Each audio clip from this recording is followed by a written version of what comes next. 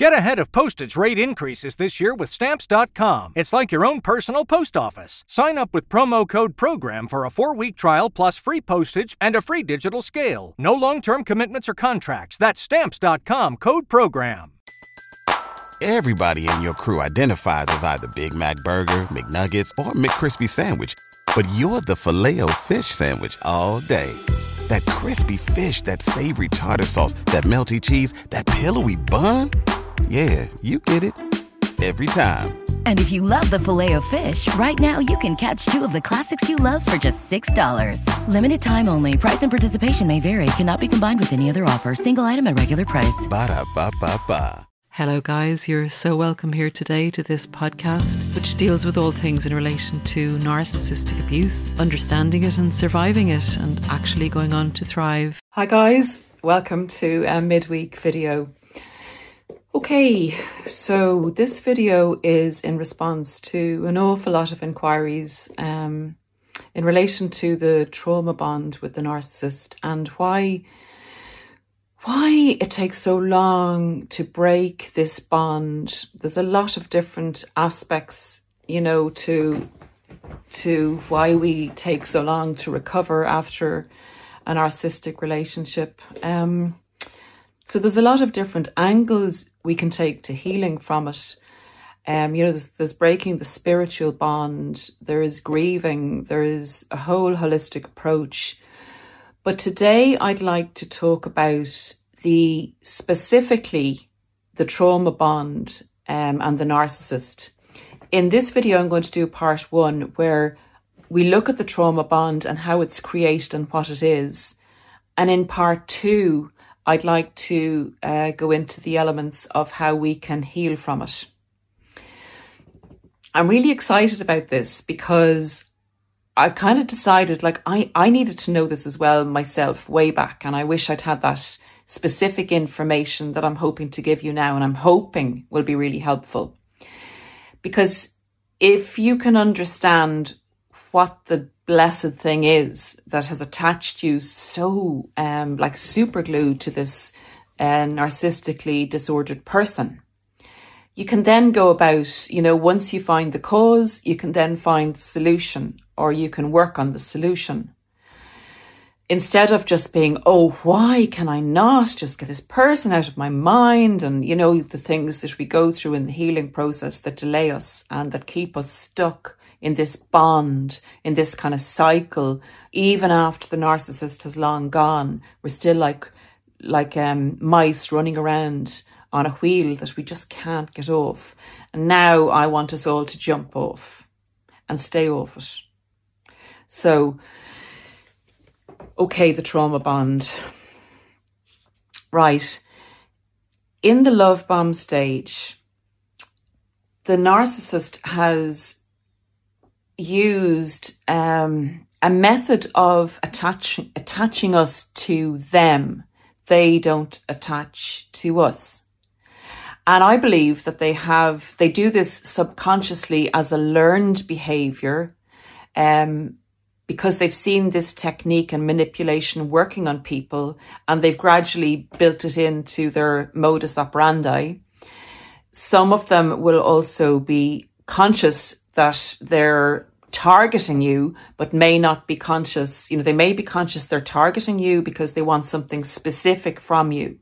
And that could be financial or, status or job or whatever, the usual things that narcissists will target us for. But I believe that they're not consciously, using these techniques, that they have learned these along the way as to the best way to really bond someone to them and get the most amount of power and control over them, over their supply that they possibly can. So what they do in the love bomb stage, as opposed to what a normal romantic relationship would look like, is they intensely attract you to them and attach you to them. And this is how they do it. Okay, so we have hormones, chemical hormones released in our body, in our brain, that are pleasure hormones. And they know how to pump these into our brains really intensely and really quickly to get us hooked and addicted to them as the cause of the pleasure hormones. So I'd like to look at the pleasure hormones because, guys, if you know that these hormones have been released in your brain and these hormones are associated with this person becomes the drug for these hormones. So if you know how to make these hormones post discard or post the narcissist and detach yourself from your brain telling yourself that the narcissist is the cause of these feel-good hormones, then you can treat, then you know the symptoms and the cause of your trauma bond. And then you know how you can effectively work to break the trauma bond and to reframe your neural pathways. So the feel-good hormones that are released, I've made notes, guys, because I really want to get all this out. I think it's important. Okay, so dopamine.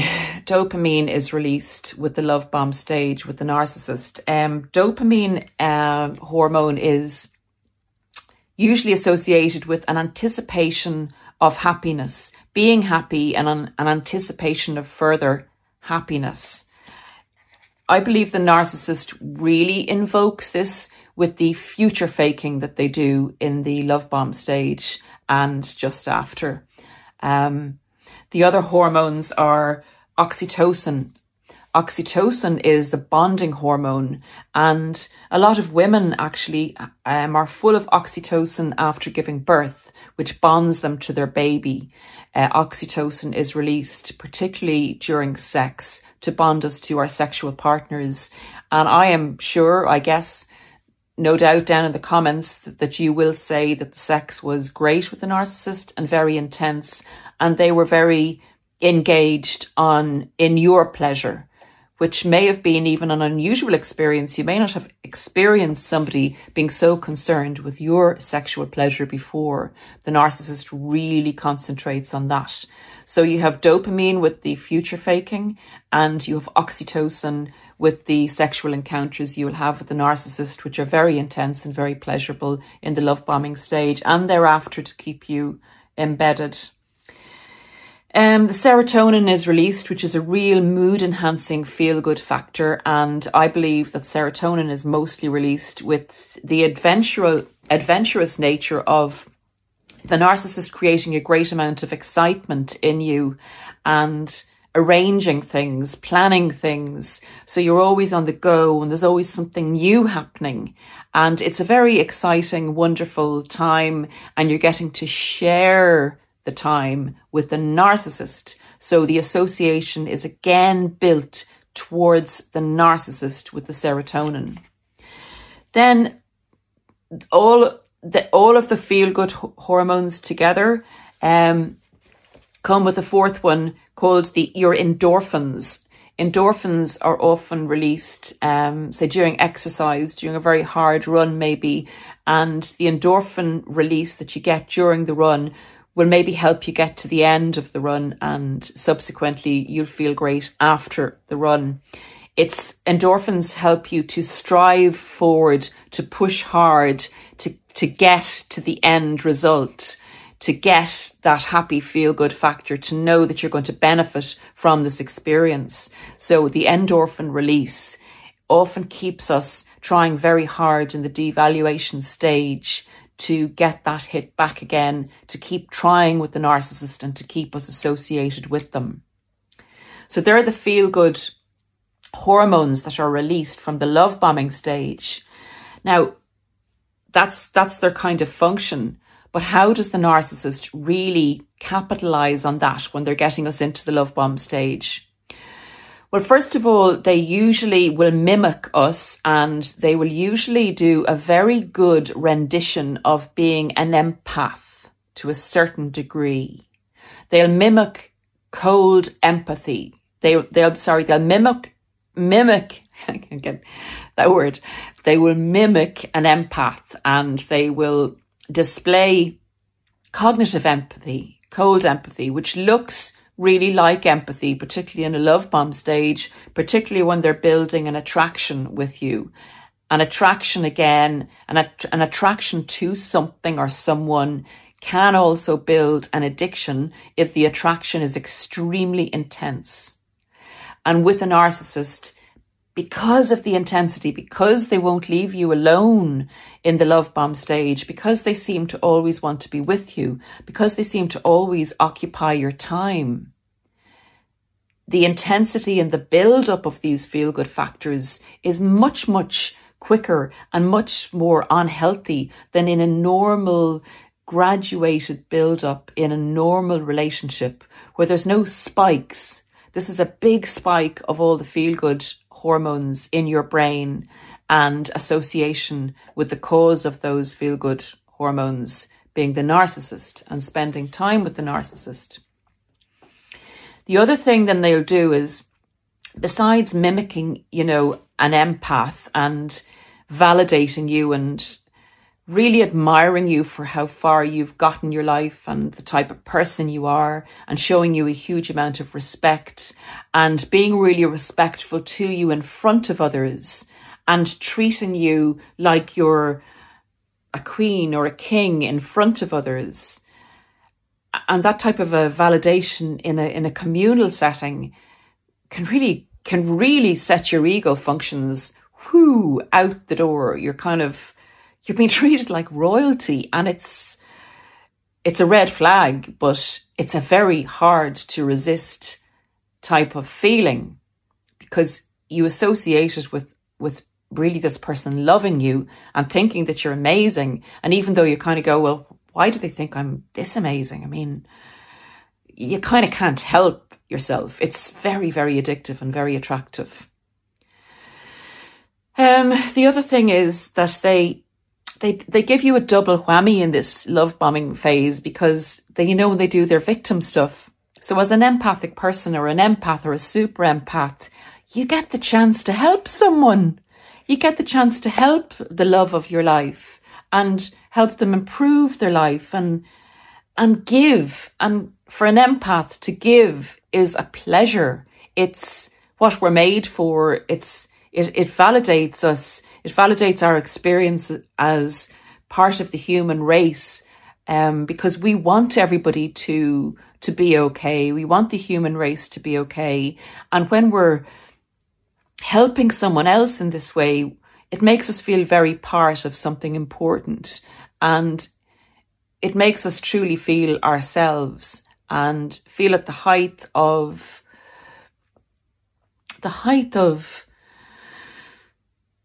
connection.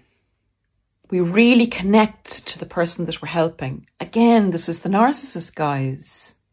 So they have us on all levels. They have us in the ego functions and they have us in our empathic functions. We're shooting on all cylinders, basically, in an intense way. And we associate this with the narcissist. So it's an abnormal feeling of intense pleasure, intense happiness, and intense hope for the future.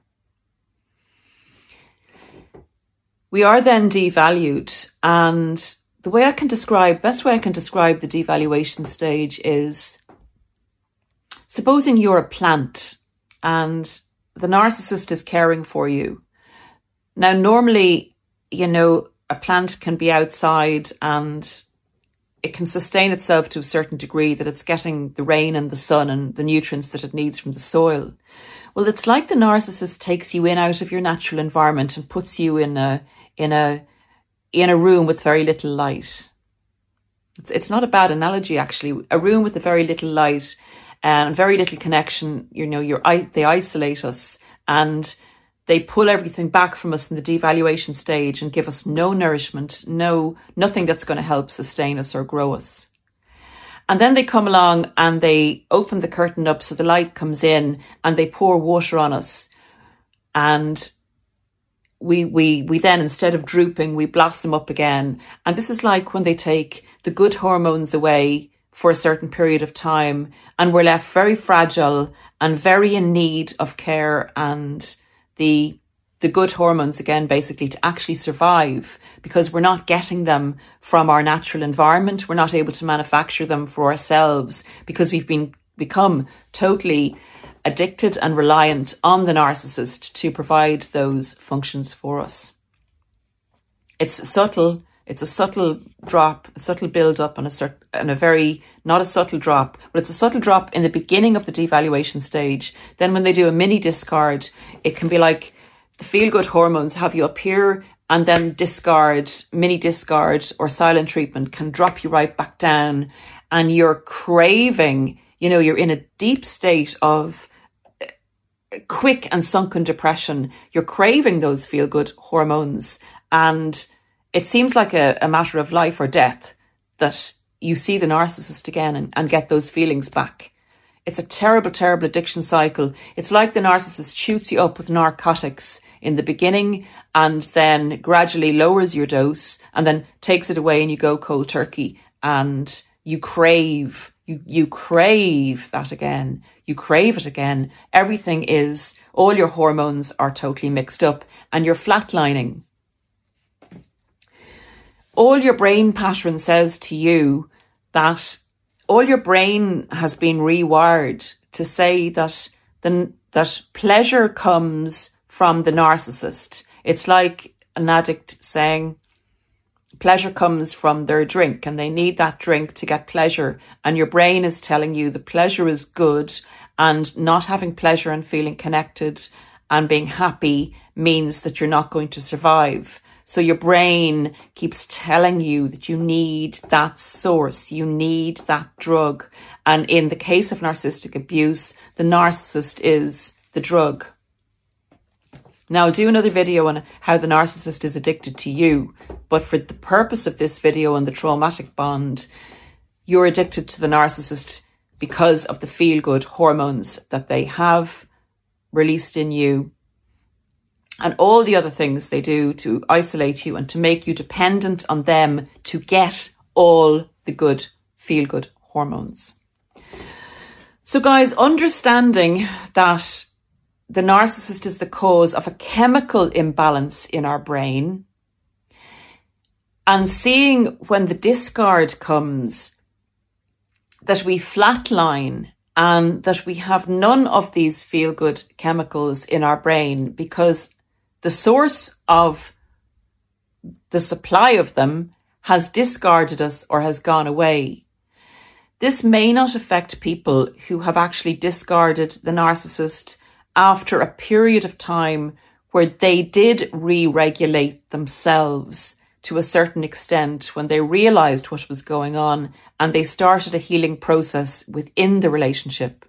They may not feel the traumatic bond as much as someone who has had to go cold turkey with a discard that they totally didn't expect, when everything was perfectly fine with the narcissist one day and you were making plans to get married and you were doing this and you were doing that, to the next day a total devaluation and a total discard where your hormones were flatlined out.